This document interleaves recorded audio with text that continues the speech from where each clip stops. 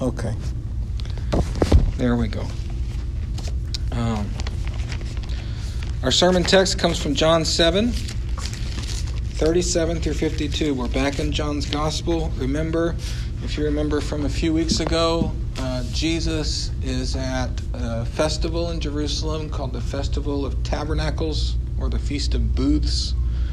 And it's the biggest festival of the whole year in first century Judaism. That's the one people camp out in their front yards, in front of their houses. So that's what's going on here. And Jesus went up secretly, remember? Mm-hmm. And now he is teaching in the temple. He secret stopped. He unveiled his identity. He starts teaching in the temple. And there's big crowds gathered around him. That's where we are. Let's stand for the reading of God's word.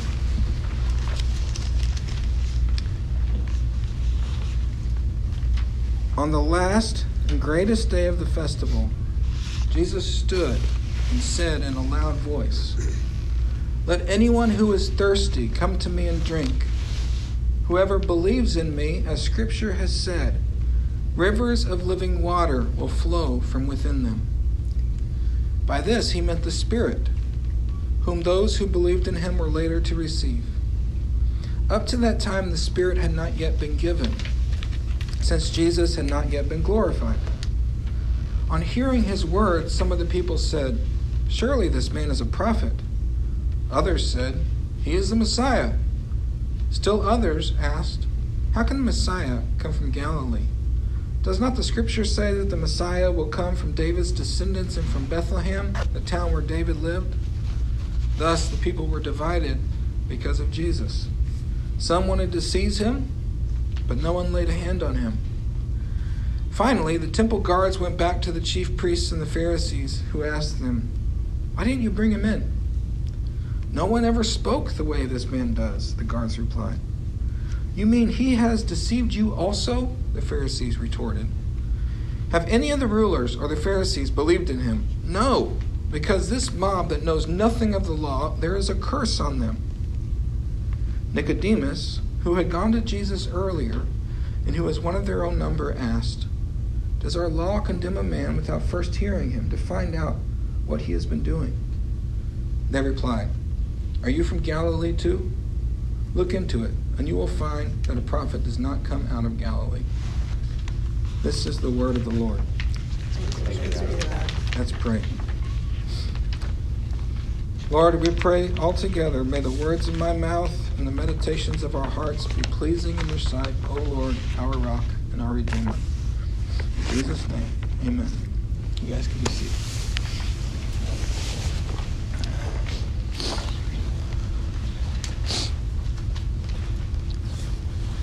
All right, so this is, had a few weeks now, took a break for the holidays, but before that, a few weeks in this John 7 story. The whole chapter is the same story. Jesus going down to this Festival of Tabernacles, Feast of Booths, or whatever your Bible translation calls it. In the feast, he went down secretly because a bunch of people were trying to kill him. Once he gets there, he goes to the temple, he goes public, he starts teaching. And we don't have the main text of his teaching like we do, with the Bread of Life sermon. Instead, what John gives us is sort of the Q&A session afterwards. People start asking Jesus all kinds of questions about his identity. Who does he think he is? And I guess this would have been 3 weeks ago. We can summarize all of Jesus' answers by basically saying that Jesus was claiming to be God's person. He was claiming to be God's elect, special person in the world. We think about, we call ourselves the people of God. When we read in the Old Testament, we call ancient Israel the people of God. Well, think that way, the people of God. Jesus is the real, ultimate, central people of God. He is God's person. And that's what the whole theme of this teaching was. And now we see that on the last day of the festival, so apparently he was going up to the temple every single day and teaching. And I would imagine because of the controversy surrounding who he was, what he was claiming to be kind of this person of God, basically claiming to be the true Israel in a single person, he's drawing all this attention. We see that there are priests wrapped up with who he is. There's temple guards who are confused by who he is. And then there's the Pharisees. Remember, the Pharisees are, they're sort of like on one hand, they're sort of like a political group. They're sort of like the right-wing, grassroots political group. But they were also a group of religious pietists. They had a real strict interpretation of the law. And in a way, they were sort of like pastors. They were among the people and taught the people. The Pharisees can't stand what Jesus is saying. So that's the picture. And here in verse 37, John, the gospel writer, he takes this scene that we've had these little snippets of, and he pulls it all together in this one moment on the last day of the feast where Jesus stands up in the temple. Normally rabbis sat to teach. So it's kind of significant that Jesus stands up and he says in a loud voice this statement: "Let anyone who is thirsty come to me and drink. Whoever believes in me, as Scripture has said, rivers of living water will flow from within them." The gospel writer wants us to know that this moment, this statement, is the climax of this whole story of Jesus going down to this big feast, talking about who he is, and all these people getting all stirred up about it. This is the climactic moment in the story. Jesus stands and shouts, "Let anyone who is thirsty come to me and drink. Whoever believes in me, as Scripture has said, rivers of living water will flow from within them." Now, what I want to do in our time here is I want to take this statement and try to situate it in its context so that we can understand it in its fullness. If we just take it in isolation, I think we can just call it one of those beautiful, nice things that Jesus said. And it has to be, we're thirsty, spiritually thirsty, we go to Jesus. It's beautiful. But Jesus meant something more than the way we might read this if it was on like a greeting card. Jesus meant something more than just making a nice, beautiful claim about himself. He means something specific, and he means something that's actually quite radical. So in order to understand the fullness of Jesus' claim, "Let anyone who's thirsty come to me and drink, and rivers of living water will flow from within them," what I want to do is, first I want to look at this whole idea of the last day of the feast and then connect that to a couple Bible passages. So Jesus didn't say this at any time. He said this on the last and greatest day of the feast. What's that about? Well, this Feast of Tabernacles thing, we've talked about this over the last few weeks, but I'll just remind everybody. Biggest festival of the year in first century Judaism. At least the Jerusalem-centric. Maybe it was different out in the diaspora, Alexandrian Jews, things like that. But here in Galilee and Judea, everybody's coming to this big feast. Passover was sort of the most religiously significant, but the Feast of Booths, the Festival of Tabernacles, was the biggest. Sort of like, as Christians today, Easter is sort of our most important Christian holiday, but Christmas is the biggest cultural holiday. This was the biggest thing. The city is crowded with people. To celebrate this, the reason they call it the Festival of Tabernacles is people would leave their houses, build tents, blanket forts, blanket forts, we talked about this, in their yard, on their roof, and everybody would live outside for a whole week. And it was to celebrate and to commemorate Israel's 40 years of wandering through the desert. Moses led them out of Egypt. They wandered for 40 years. They went into the promised land. So we're remembering the 40 years. We're telling our kids the story. We're sleeping in a tent in the yard. The neighbors are out here. People are cooking out. It's this huge event. Now, at the end of the feast, on the last day, there was a water ceremony. There was a place called the Pool of Siloam, which was sort of near the temple. And what would happen is everybody would gather at the Pool of Siloam, as I understand this. They'd gather at the Pool of Siloam, and then the priest would come out and they would draw like huge things of water from the pool, mix them with wine, and then parade them through the streets as people all followed. Maybe they were singing, or maybe it's like Oregon Brewers Fest where you can go to like the thing and then you parade with the brewer. It's a huge deal. Probably not like, actually maybe just like Brewers Fest. That's the way that's for me. Okay.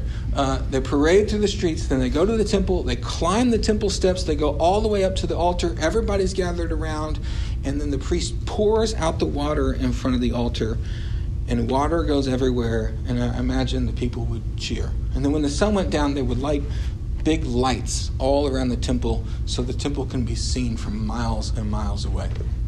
That was the last day. So, think about that.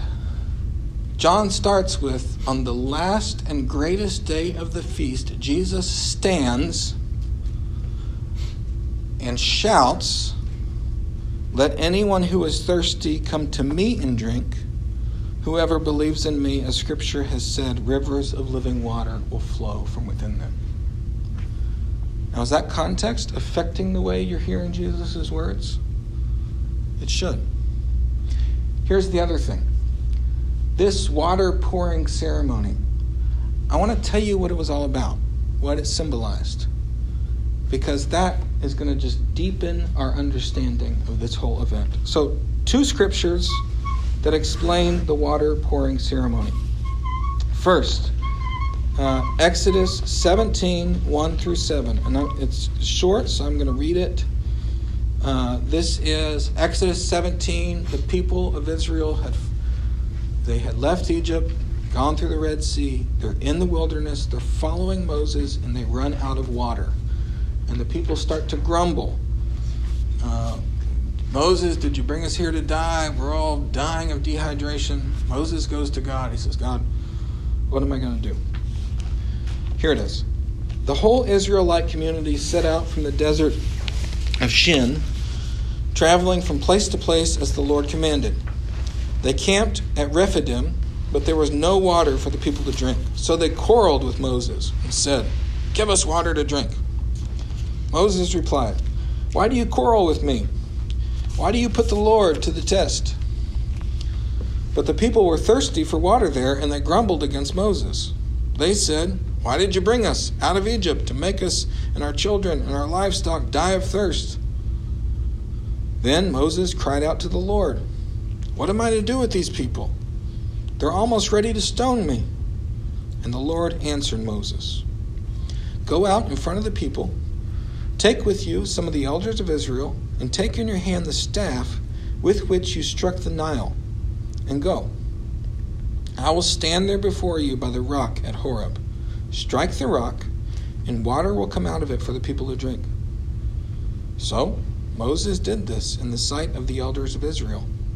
He called the place Massah and Meribah, because the Israelites quarreled, and because they tested the Lord, saying, "Is the Lord among us or not?"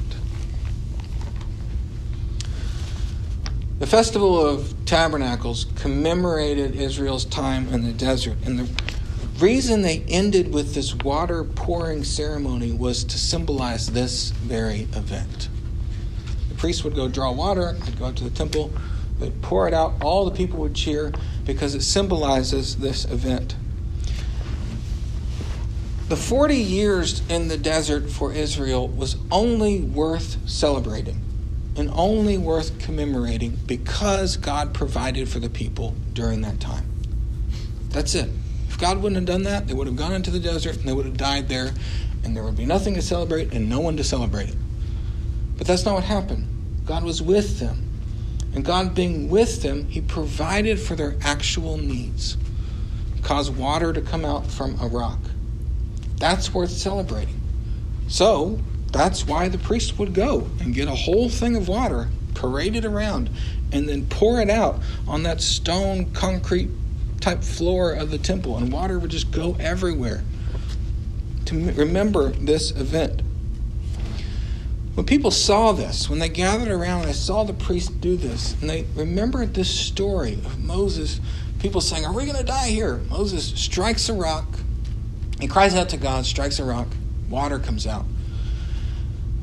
The big idea here is to remember that God is the giver of life. God provides for our actual lives. So, that's the water ceremony. But there's more. Why did the priest go pour out the water at the temple? Why not parade outside of the city and pour out the water over some rock in a desert place? Well, because of a different scripture passage, Ezekiel 47. We read this earlier in the service. I won't read it again because it's a little long, but I'll remind you of what it was about, and you'll go, "Oh, I remember, Dan just read that." Ezekiel 47. Ezekiel was a prophet who lived during the Babylonian exile. This is way after Moses. It's about 500 or 600 years before Jesus. This is when the people that worshipped idols for so many generations that God said, "Okay, have at it." He withdrew his protection from them. The Babylonians invaded and sacked Jerusalem, destroyed the temple, and carried the people off to Babylon. Ezekiel was among those exiles. And while he's being exiled, he has a vision from God. And in this vision, you can read about it in Ezekiel 45 through 48. In the vision, God gives Ezekiel this very detailed picture of a restored Israel. The land is renewed. People are living there, and it's not just Judah, it's all 12 tribes. They're living in their like according to the generational inheritance that was like laid out in by God before they even entered the land. Everything is right and renewed in Israel. Ezekiel even lays out like the borders of the land. It's a very detailed vision. And right in the middle of the land is this renewed city of Jerusalem. Jerusalem it's fixed. Ezekiel last saw it when the Babylonians destroyed it. But the walls are up, the gates are up, everything's right in Jerusalem. And then right in the middle of Jerusalem is this temple.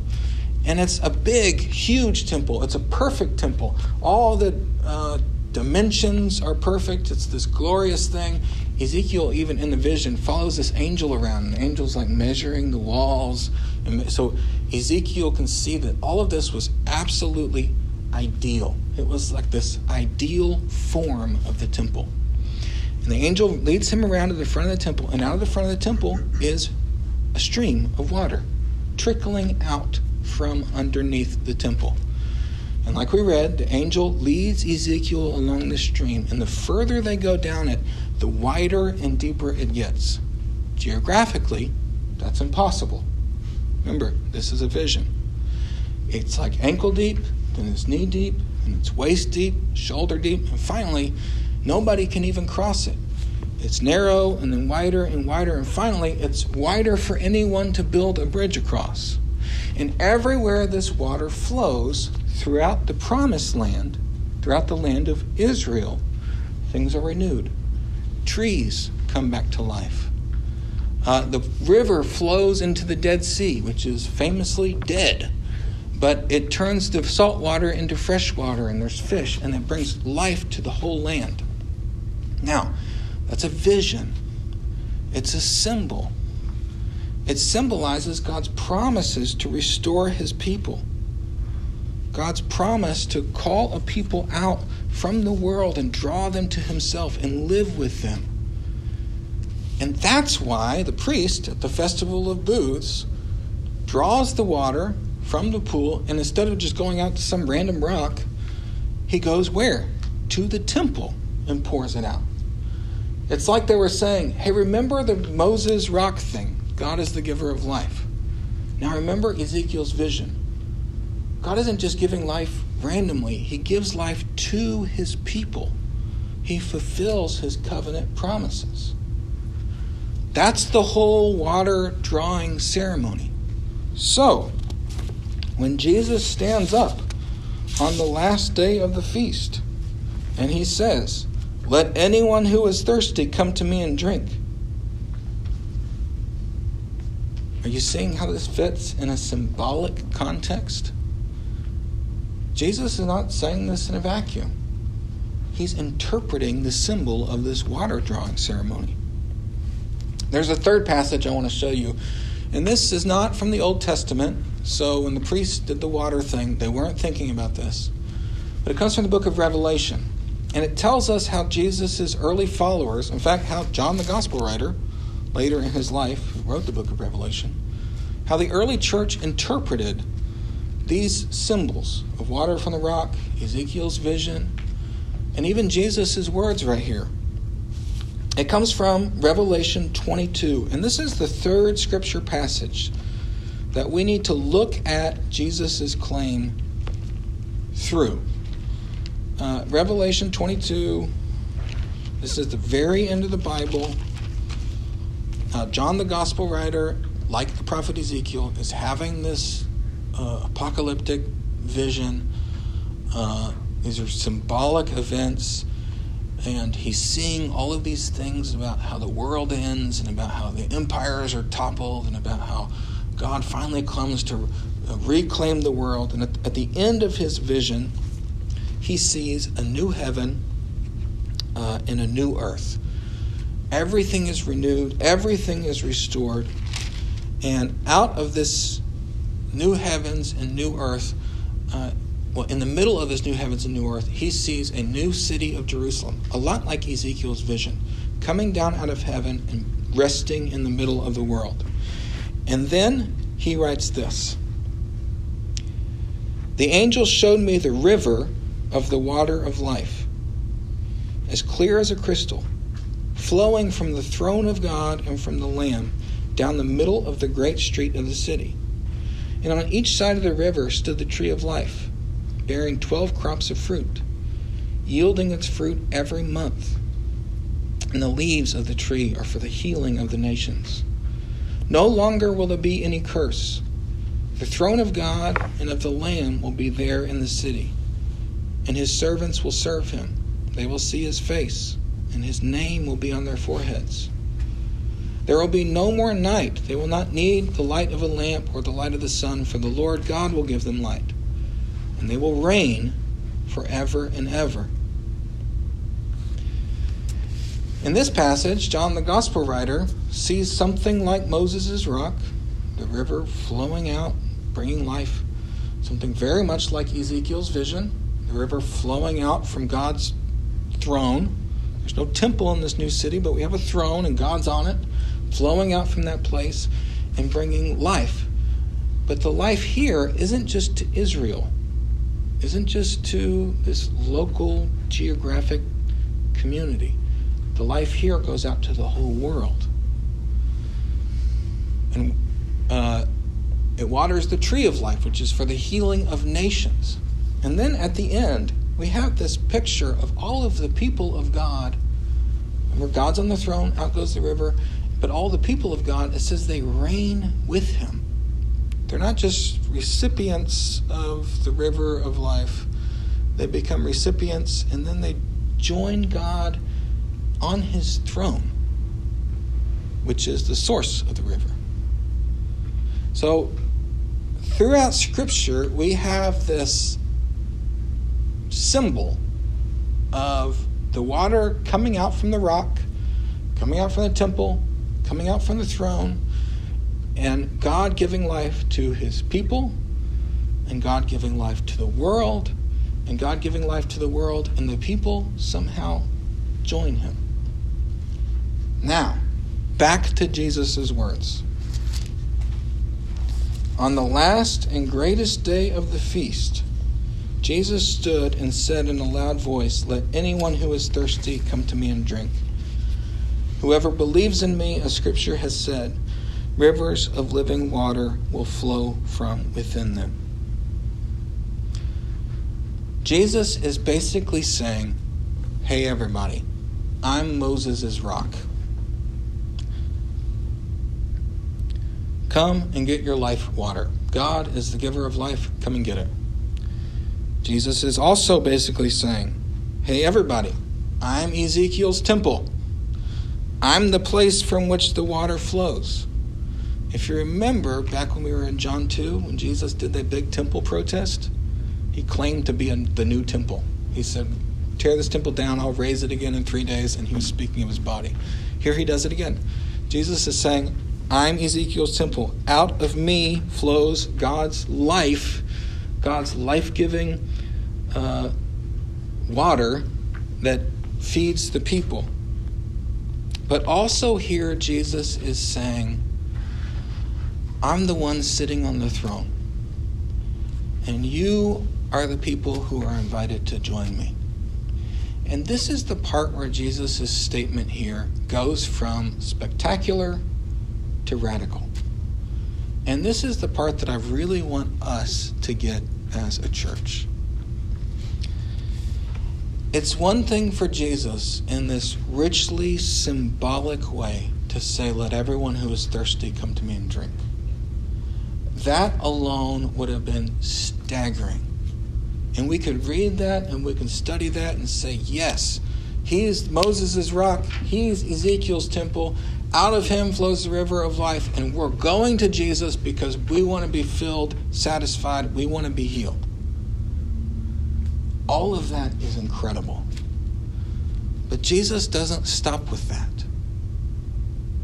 Jesus goes further than that. And a lot of times in gospel presentations, we never get this far. But this is the most, I think, radical, staggering part of the gospel. Jesus says, let anyone who's thirsty come to me and drink. And then he said, whoever believes in me, as Scripture has said, rivers of living water will flow from within them. As Scripture has said, Jesus is alluding to these passages that we've been reading. Rivers of living water will flow from within them. That's nuts. Jesus is the rock. Jesus is the temple.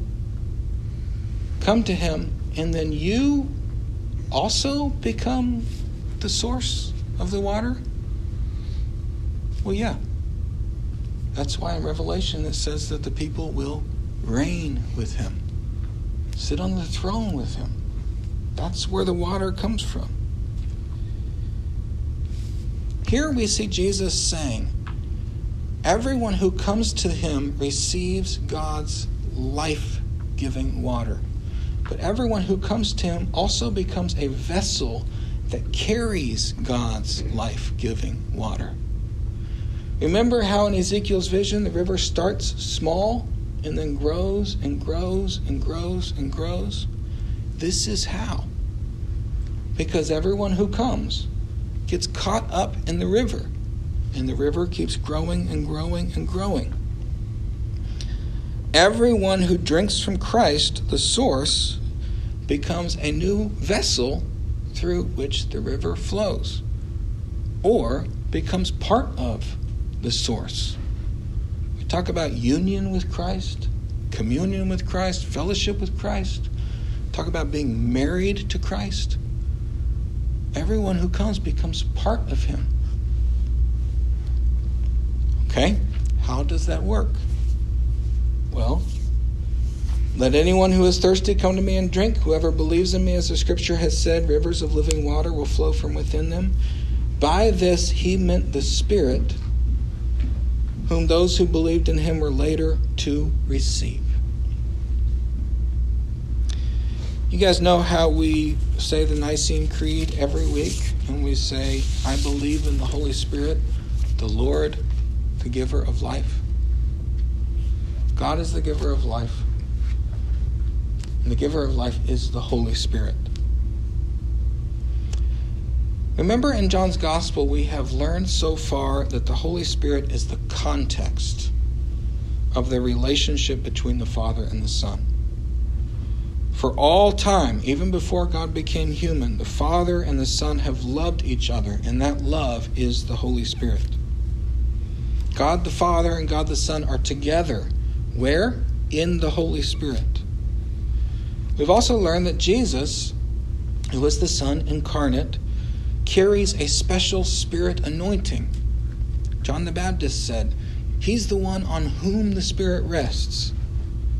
We've also learned that Jesus is the Spirit baptizer. He gives the Spirit to people who come to Him. He baptized with water. Jesus baptizes with the Holy Spirit. Therefore, as God the Son is one with God the Father in the Spirit, and as God the Son in His humanity is empowered, anointed, gifted by the Holy Spirit, He draws us to Himself so that we too can share in the Spirit. So, as we too can go into the inner circle of the Trinity and be enveloped in the Spirit's love. So we too can go and receive anointing and empowerment in life from the Holy Spirit. So putting all of this together, here's what we get. Jesus is the source. He's the rock. He's the temple.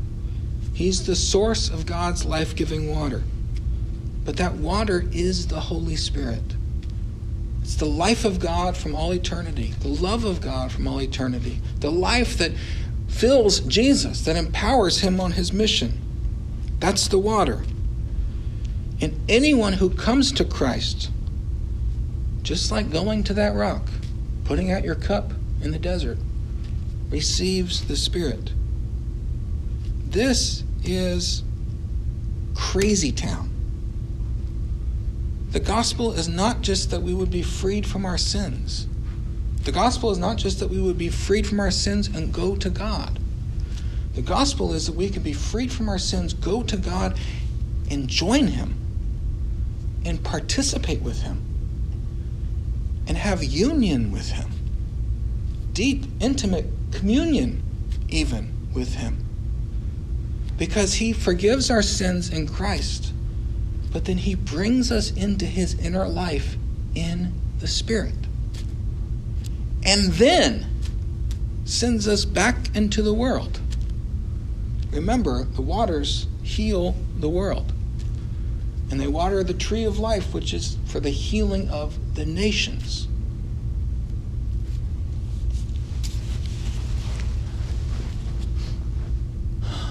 Our church is small.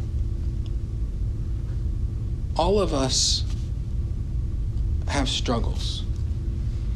All of us in one way or another are weak. Our city, we love our city, but it needs a lot of work. The world is broken. Wars are ravaging all over the place. What is God doing about it? Well, there's a river of life, and it flows from Christ. And everything and everyone it touches is raised to life. Where is that river right now? Look around. It's right here. What is God doing in Portland? Look around. He's doing this. Us. What is God doing about the brokenness in the world? Look around.